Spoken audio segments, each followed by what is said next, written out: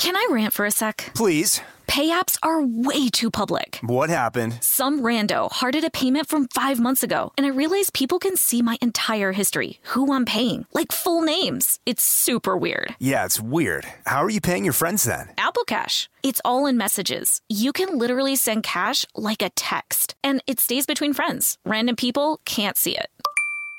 Did you just pay me $1 on Apple Cash? Shh. Services are provided by Green Dot Bank. Member FDIC. Terms apply. Tennessee just sounds perfect. Whether that's live music, the crack of a campfire, or kids laughing on an adventure. To start planning your trip, visit tnvacation.com. Tennessee sounds perfect. This episode is brought to you by PNC Bank, who believes some things in life should be boring, like banking. Because boring is safe and responsible, level-headed and wise. All things you want your bank to be. You don't want your bank to be cool or sexy. Sexy is for 80s hair bands, not banks. That's why PNC Bank strives to be boring with your money so you can be happily fulfilled with your life. PNC Bank, brilliantly boring since 1865. Brilliantly Boring Since 1865 is a service mark of the PNC Financial Services Group, Incorporated. PNC Bank, a National Association, member FDIC. Welcome to Stuff Mom Never Told You from HowStuffWorks.com.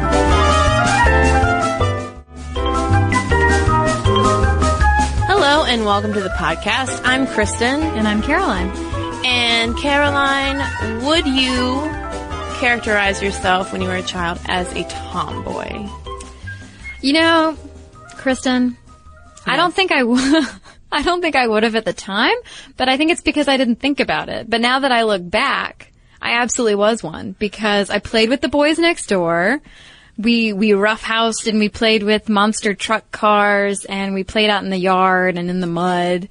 And there was one, I'll go ahead and tell it. There was one particular afternoon in the Atlanta, Georgia sun that was so hot. And the boys who I'd grown up with since we were in diapers together, you know, they took their shirts off. And I was like, well, keep in mind I was very little, people. But I was like, I'm hot. So I ran into my mommy and I was like, Mommy, can I take my shirt off too? And then Sally just let forth this sigh while she was folding laundry. I was like, oh, God. All right, but just stay in the play area. Good for you, Sally. Yeah, she was like, whatever. I mean, I think the two boys and I had seen each other naked from the time we were babies anyway, so whatever.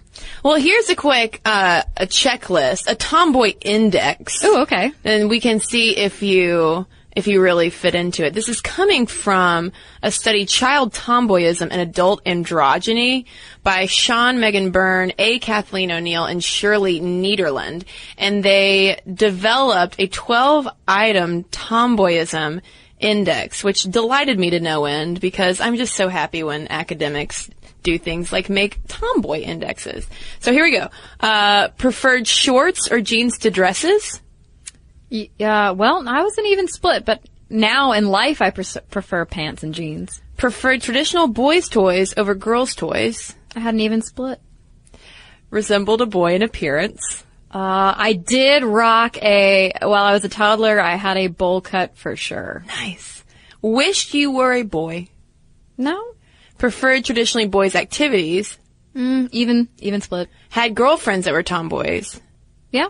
Participated in traditionally male sports with boys? I hate competition and avoid sports at all costs. By the way, I wish this was a Cosmo quiz. I feel like we're taking a Cosmo quiz right now. Were you loud or boisterous in Always. play? Forever. My whole life. I couldn't even finish the question, so. Yes, you were. Preferred playing with boys over girls? Yeah. Used traditionally girls' toys in traditional boy activities. Like, would your Barbie have been driving a Mack truck?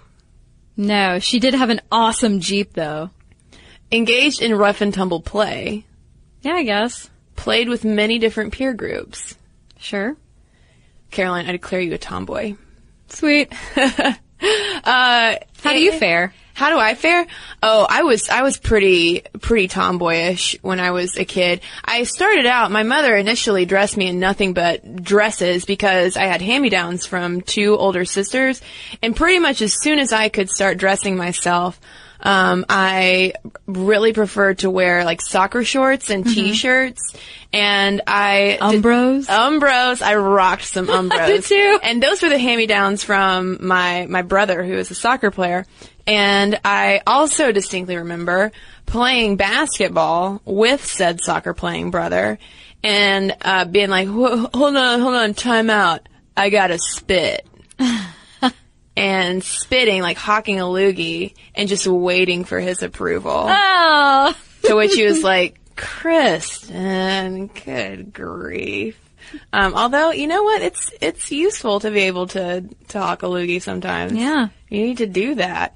And we are not alone by a long shot in our tomboyism. It is interesting to go through these studies on girls and gender and tomboyism, and not only look at these, things like the tomboy index, which, the list is not that surprising. These are kind of traits that we would commonly associate with tomboyism, but also where the term even came from, because it has quite a rich history. Yeah, I had no idea. I had no idea that the word tom had so many meanings, but the etymology, apparently one of the slang meanings for tom is prostitute. Yep.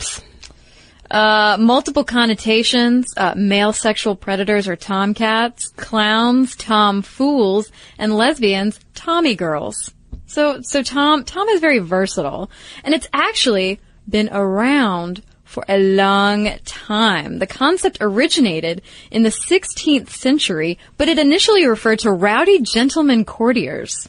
Yeah, according to the Oxford English Dictionary, tomboy first appeared in 1553, applying to bad boys who were prone to quote-unquote whiskeying. Ooh. Whiskeying. Well, the definition shifted in the 1570s to girls and women. These were bold and immodest women, so not necessarily what we think of now. The definition of tomboy that we think of now came to being in the late 1500s, early 1600s, when it's more of the girl who plays with the boys, etc. Yeah, a rough and tumble, boisterous woman. And we found a book called The Unwritten History and Hidden History of Tomboyism in the United States by Michelle Ann Abbott. And she traces this history of tomboys and makes an interesting connection between the more modern emergence of tomboys, not just among children, because first we have the outdoors pal, and it's more of this, it's only applied to kids, like girls who kind of like Scout in To Kill a Mockingbird, who are a little rough around the edges and they like playing and they're, scrappy little kids. And then it becomes translated to more of a womanly context. Yeah, she points out in her book, the introduction in her book, that there are certain views of tomboys. They're icons of feminist defiance. They're symbols of juvenile delinquency and precursors of sexual deviance. So there's like a very loaded meaning behind a tomboy. She writes that tomboys disrupted the rigid dichotomy separating good and bad female conduct that critics have identified as a defining feature of Anglo-American girlhood. Yeah, and then it evolves into this almost positive challenge to gender roles and speaks a lot to the I guess the power of masculinity, like speaking at that time where masculinity was obviously more preferred than femininity, whereas, it's soft, it's weak, and, we're very Victorian and fainting couches and all of that, whereas men were men. They could do things. They could cut trees down. And I found it interesting that Abbott quotes Hemingway's Garden of Eden's character Catherine when this character cuts her hair and then says, "You see, that's the surprise. I'm a girl, but I'm not a boy too, and I can do anything and anything and anything." And that whole idea of embracing more of those tomboy characteristics were powerful for younger girls. Well, Abbott writes that tomboyism is an antidote to the idea that femininity has to equal frailty, like it did with the fainting couches and swooning and wooing and whatnot. She says that the whole idea of tomboyism called for sensible clothing, physical exercise, and a wholesome diet, and these girls were stronger than the Victorian ideal of the fainting lady. And then, with the turn of the 20th century, we have things starting to happen like women voting, women are smoking, women are drinking, they're driving. There are these major social, political, and economic changes that are happening with, alongside of that, the emergence of this new woman. We can think about the flapper, women who were not scared to challenge those feminine ideals. And we also have the emergence of tomboy heroes. For instance, Amelia Earhart had a biography written about her called The Kansas Tomboy, and it was once featured as a prize in Cracker Jacks. Can I rant for a sec? Please. Pay apps are way too public. What happened? Some rando hearted a payment from 5 months ago, and I realized people can see my entire history, who I'm paying, like full names. It's super weird. Yeah, it's weird. How are you paying your friends then? Apple Cash. It's all in messages. You can literally send cash like a text, and it stays between friends. Random people can't see it. Did you just pay me $1 on Apple Cash? Shh. Services are provided by Green Dot Bank, member FDIC. Terms apply. This episode is brought to you by Snagajob. Snagajob is where America goes to hire, with the deepest talent pool in hourly hiring. With access to over 6 million active hourly workers, Snagajob is the all-in-one solution for hiring high-quality employees who can cover all your needs. On demand, temp to hire, part-time, or full-time. You name the position: warehouse worker, retail associate, grocery store clerk, fitness trainer, baker, stylist, bellhop, podcast producer. Yeah, Snagajob's got a worker for that. With their easy-to-use platform, you're able to seamlessly post and fill available positions quickly with a dedicated customer support team to provide all the help you need along the way. Kind of nice knowing you have a talent pool like that in your own backyard, right? Snagajob is the partner you need to keep your business running smoothly. Visit snagajob.com or text SNAG to 242-424 to talk to an expert. Snagajob.com, where America goes to hire. This episode is brought to you by PNC Bank, who believes some things in life should be boring, like banking. Because boring is safe and responsible, level-headed and wise. All things you want your bank to be. You don't want your bank to be cool or sexy. Sexy is for 80s hair bands, not banks. That's why PNC Bank strives to be boring with your money so you can be happily fulfilled with your life. PNC Bank, brilliantly boring since 1865. Brilliantly Boring Since 1865 is a service mark of the PNC Financial Services Group, Incorporated. PNC Bank, a National Association, member FDIC. And you mentioned Jo March in Little Women as the preeminent tomboy in literature, but there's a lot of these tomboy figures that pop up around the same time. Little Women, for instance, was written in 1868, and then you have the Gypsy Breton series, which starts out in 1866. It features a tomboy character.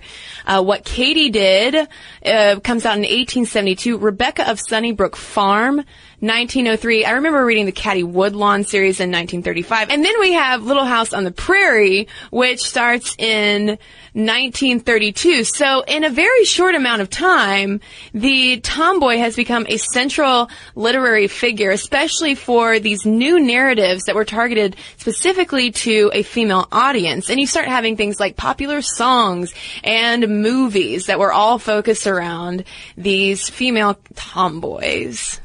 Well, it's funny. Okay, so these things are all over literature. These things, these archetypes, these themes are all over literature, movies, culture. I feel like this is a very common, positive, wonderful thing to have tomboys. But I still feel like there's this view of them in some literature that's negative. Well, yes, and that's one thing that Michelle Ann Abbott writes about in The Unwritten History of Tomboyism. She talks about how a lot of times there's a transformation that tends to take place with a tomboy from, she gets a bath and all of a sudden she gets the boy. Kind of like in She's All That. I was just gonna say that. Mm-hmm. And a lot of times the descriptors are of her being wild and untamed, and she's chestnut-haired and has dirt on her cheeks. And, we're never really completely comfortable with the tomboy remaining the tomboy. Right. The tomboy has to change. Need I bring up Ali Sheedy? Bring up Ali Sheedy. Oh, my number one doppelganger.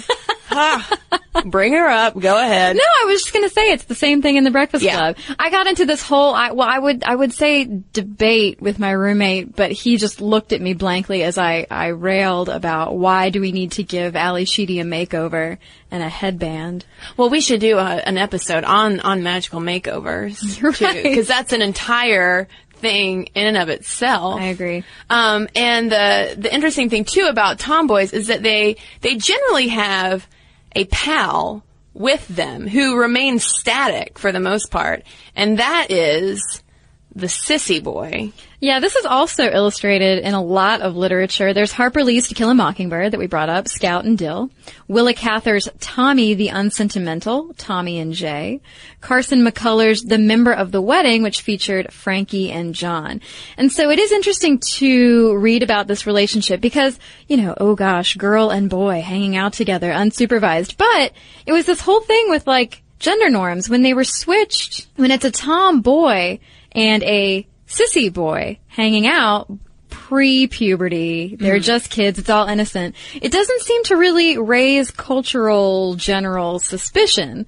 Abbott writes that this is foreshadowing contemporary queer interpretations of tomboys as proto-lesbians and sissies as proto-gay men. Their friendship does not contain an erotic charge. So everybody's like, well, they're different and weird. Let them be friends. Yeah, and it speaks so much to how we perceive gender at that early age, because tomboy, a girl taking on masculine characteristics is just a tomboy. That's no big deal. It's generally not tossed out as an insult. You might be a little bit a little bit of an outcast, but there's still plenty of people just like you. Now, the sissy boy, though, sissy obviously is an insult. And Julia Grant, a researcher, also points out that the word sissy comes out of boy culture in the 19th century, and it was also used as a clinical term for sexual inversion. And all of this also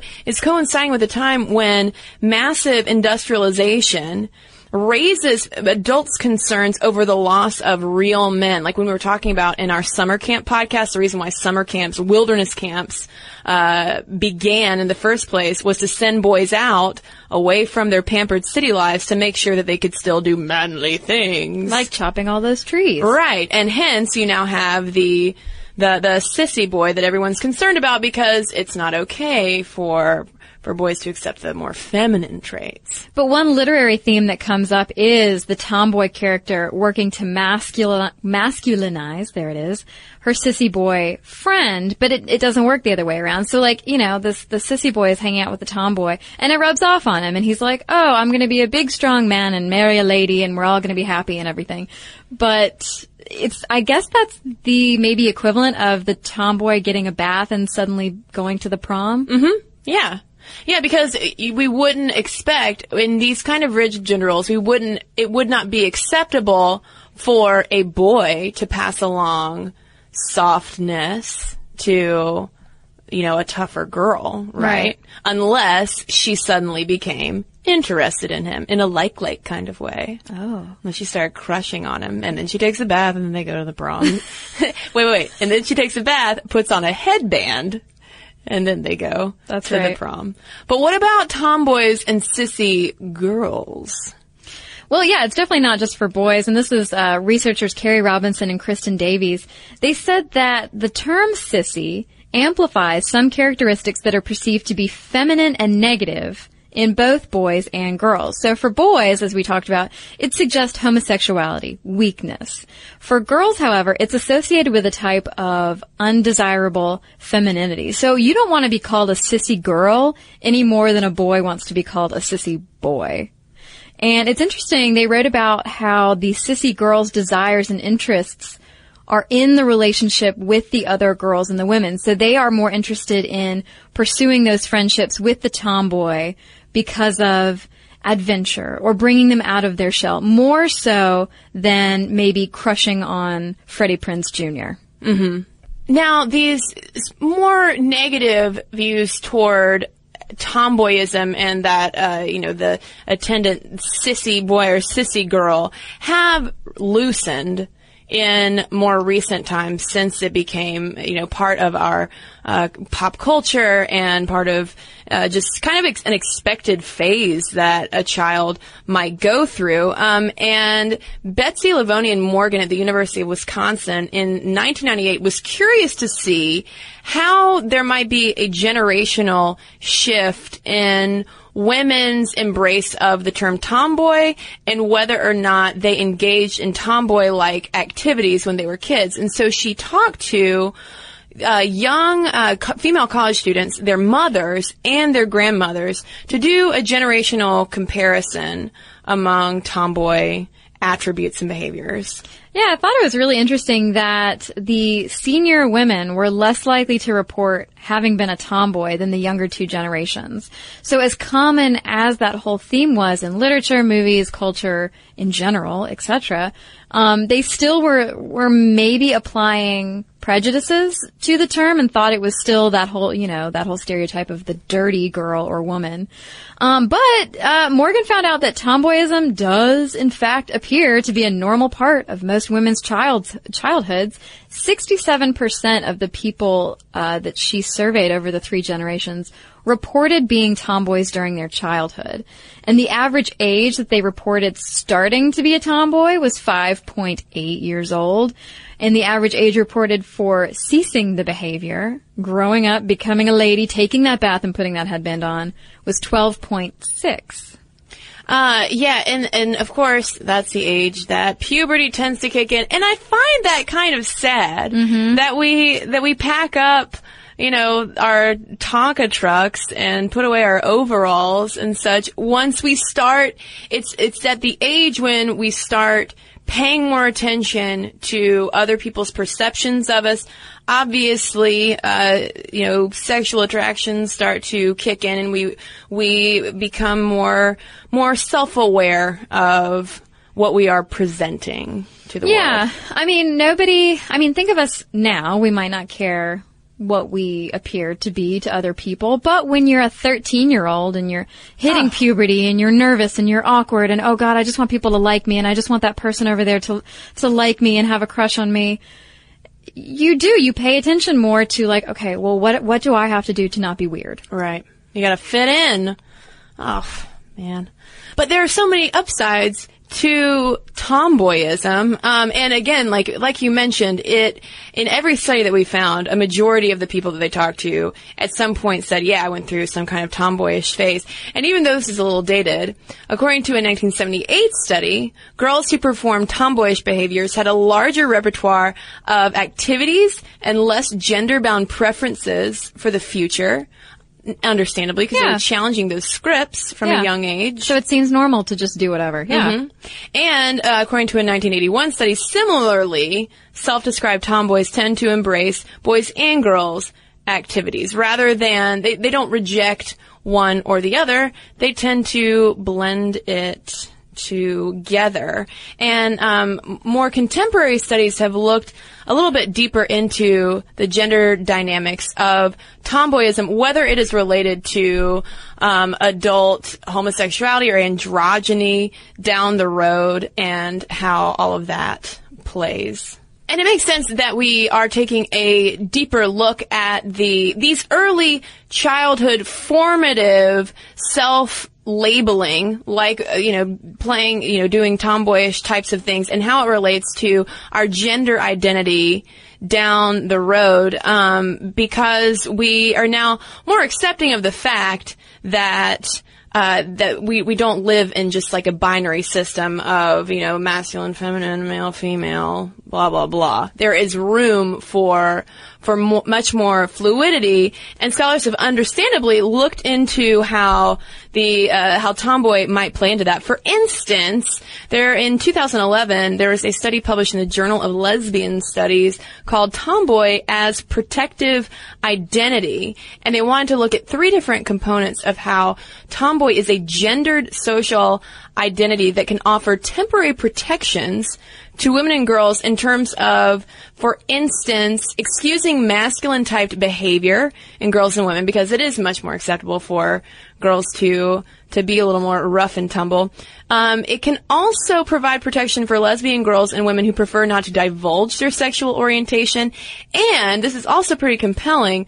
The tomboy identity can gain women limited privileges to spaces for which masculinity is an unspoken requirement. And that was something that came up in another study we found that was interviewing women who were pretty intense tomboys when they were kids.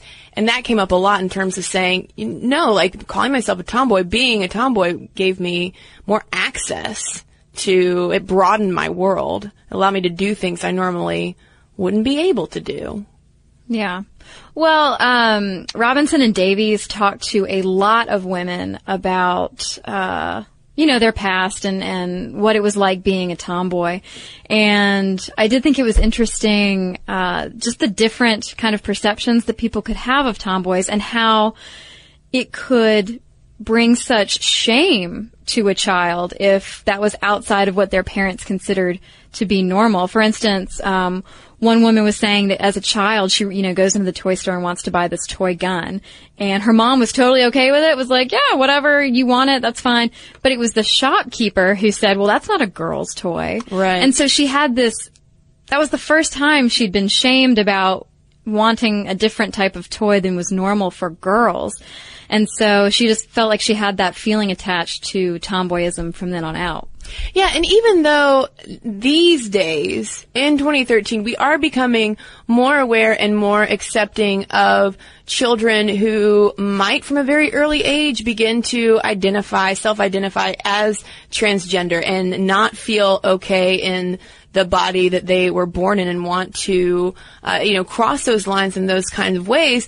But I think especially because we're talking about children, we still have a difficult time. There's still something about tomboyish behavior that, still challenges those old scripts that stick around. Yeah. And people almost get mad at the parents. Yes. Sometimes for making or letting your child do something. And not to get all TMZ up in here, but Shiloh, Jolie Pitt, for instance, cute kid prefers to wear more masculine clothes and a masculine haircut. And people freak out. This is why kids are weird nowadays. what are you doing to that child? Well, and it's like the J. Crew image in the magazine of the boy having his nails painted pink by his mom. How would you do that? And that is the thing. I think that all of these studies and the research on tomboys have only demonstrated that it is perfectly normal and healthy to allow kids. This has been a very girl-focused conversation, obviously, since we're talking about tomboys, but it is very healthy to allow kids to explore and to break those barriers. Yeah. I have excellent memories of being a kid playing outside and climbing trees and playing in the sandbox with boys and everything. Playing with my monster trucks. My mom even bought me a sports coupe, one of those yellow plastic cars that had the handles that you turned it with. Yeah. I wasn't brave enough to ride it down our steep driveway. That's good, probably. But I would drive it around, sure. Yeah, no, it's great to give children the option to just be themselves. Yeah. And just one last etymological fact. Before tomboy became the accepted term for these rough and tumble girls, tomboys were called hoydens. It's a term for boisterous girls. Huh. So. Well, that fell out of fashion, didn't it? Considering I've never heard of it. Yeah, I think hoyden does not have quite the ring to it. No. Even though things do get a little strange when you think about Tom being slang for a prostitute. It evolved. It evolved, indeed. Now I just think of freckles and overalls. So, tomboys out there, write us your letters, please. We want to hear all of your stories. momstuff@discovery.com is where you can send them, or you can also message us on Facebook. This episode is brought to you by Snagajob. Snagajob is where America goes to hire, with the deepest talent pool in hourly hiring. With access to over 6 million active hourly workers, Snagajob is the all-in-one solution for hiring high-quality employees who can cover all your needs, On demand, temp to hire, part-time, or full-time. You name the position: warehouse worker, retail associate, grocery store clerk, fitness trainer, baker, stylist, bellhop, podcast producer. Yeah, Snagajob's got a worker for that. With their easy-to-use platform, you're able to seamlessly post and fill available positions quickly with a dedicated customer support team to provide all the help you need along the way. Kind of nice knowing you have a talent pool like that in your own backyard, right? Snagajob is the partner you need to keep your business running smoothly. Visit snagajob.com or text SNAG to 242-424 to talk to an expert. Snagajob.com, where America goes to hire.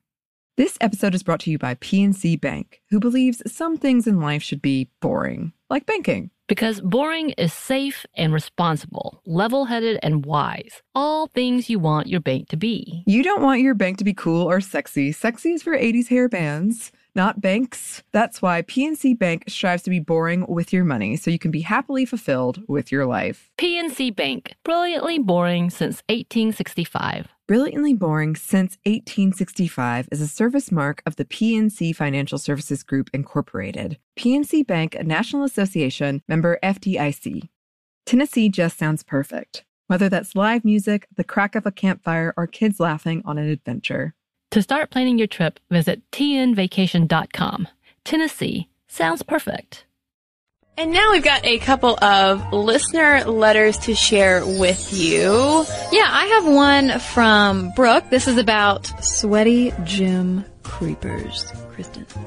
She says, I managed a gym for about 4 years just outside of Louisville, Kentucky, and encountered a wide variety of awkward interactions between gym members, including lots of pickup attempts, adulterous sex affairs in the tanning beds, and jealous spouses storming in to catch their significant other's quote-unquote training with the mistress.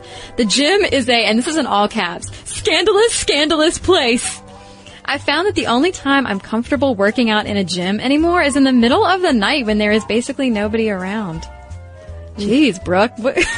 That sounds like a scary gym indeed. I've got one here from Nari, and it's not about gyms. It is actually about our Prolapse podcast. Woo, woo. But listen up, folks. It's good news. She says, I'm 27 and I've never been pregnant, so when I felt a lot of pressure and put some pain in the girly parts, it was definitely a little weird. This was just several weeks after I listened to the Prolapse podcast, so I thought I might be imagining things like a total hypochondriac. But because of you two, I knew how to do the self-examination. Because I am familiar with my anatomy, I realized that my cervix had dropped at least half an inch, and I went straight to my gynecologist, who was really glad I caught it at such an early stage. The Kegel exercises, which I also know the details about because of your podcast, have put everything back to where it should be so long as I keep doing them. I am so grateful to you. See? Enough people were so grossed out about the Prolapse podcast, but you know what? The more you know. The more you know. That's all I got. The more you know, then the more you know. Well, that's great. I'm glad we could help. Yeah, that made me very happy to hear. And if you have any good news to share with us, you know our address. It's momstuff@discovery.com. You can also find us on Facebook. Like us while you're at it. Follow us on Twitter at momstuffpodcast. You can also follow us on Tumblr at stuffmomnevertoldyou.tumblr.com.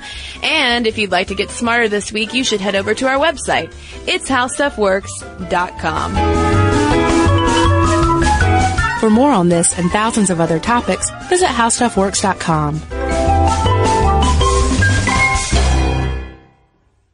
This episode is brought to you by PNC Bank, who believes some things in life should be boring, like banking. Because boring is safe and responsible, level-headed and wise. All things you want your bank to be. You don't want your bank to be cool or sexy. Sexy is for 80s hair bands, not banks. That's why PNC Bank strives to be boring with your money so you can be happily fulfilled with your life. PNC Bank, brilliantly boring since 1865. Brilliantly Boring Since 1865 is a service mark of the PNC Financial Services Group, Incorporated. PNC Bank, a National Association, member FDIC. Tennessee just sounds perfect. Whether that's live music, the crack of a campfire, or kids laughing on an adventure. To start planning your trip, visit tnvacation.com. Tennessee sounds perfect.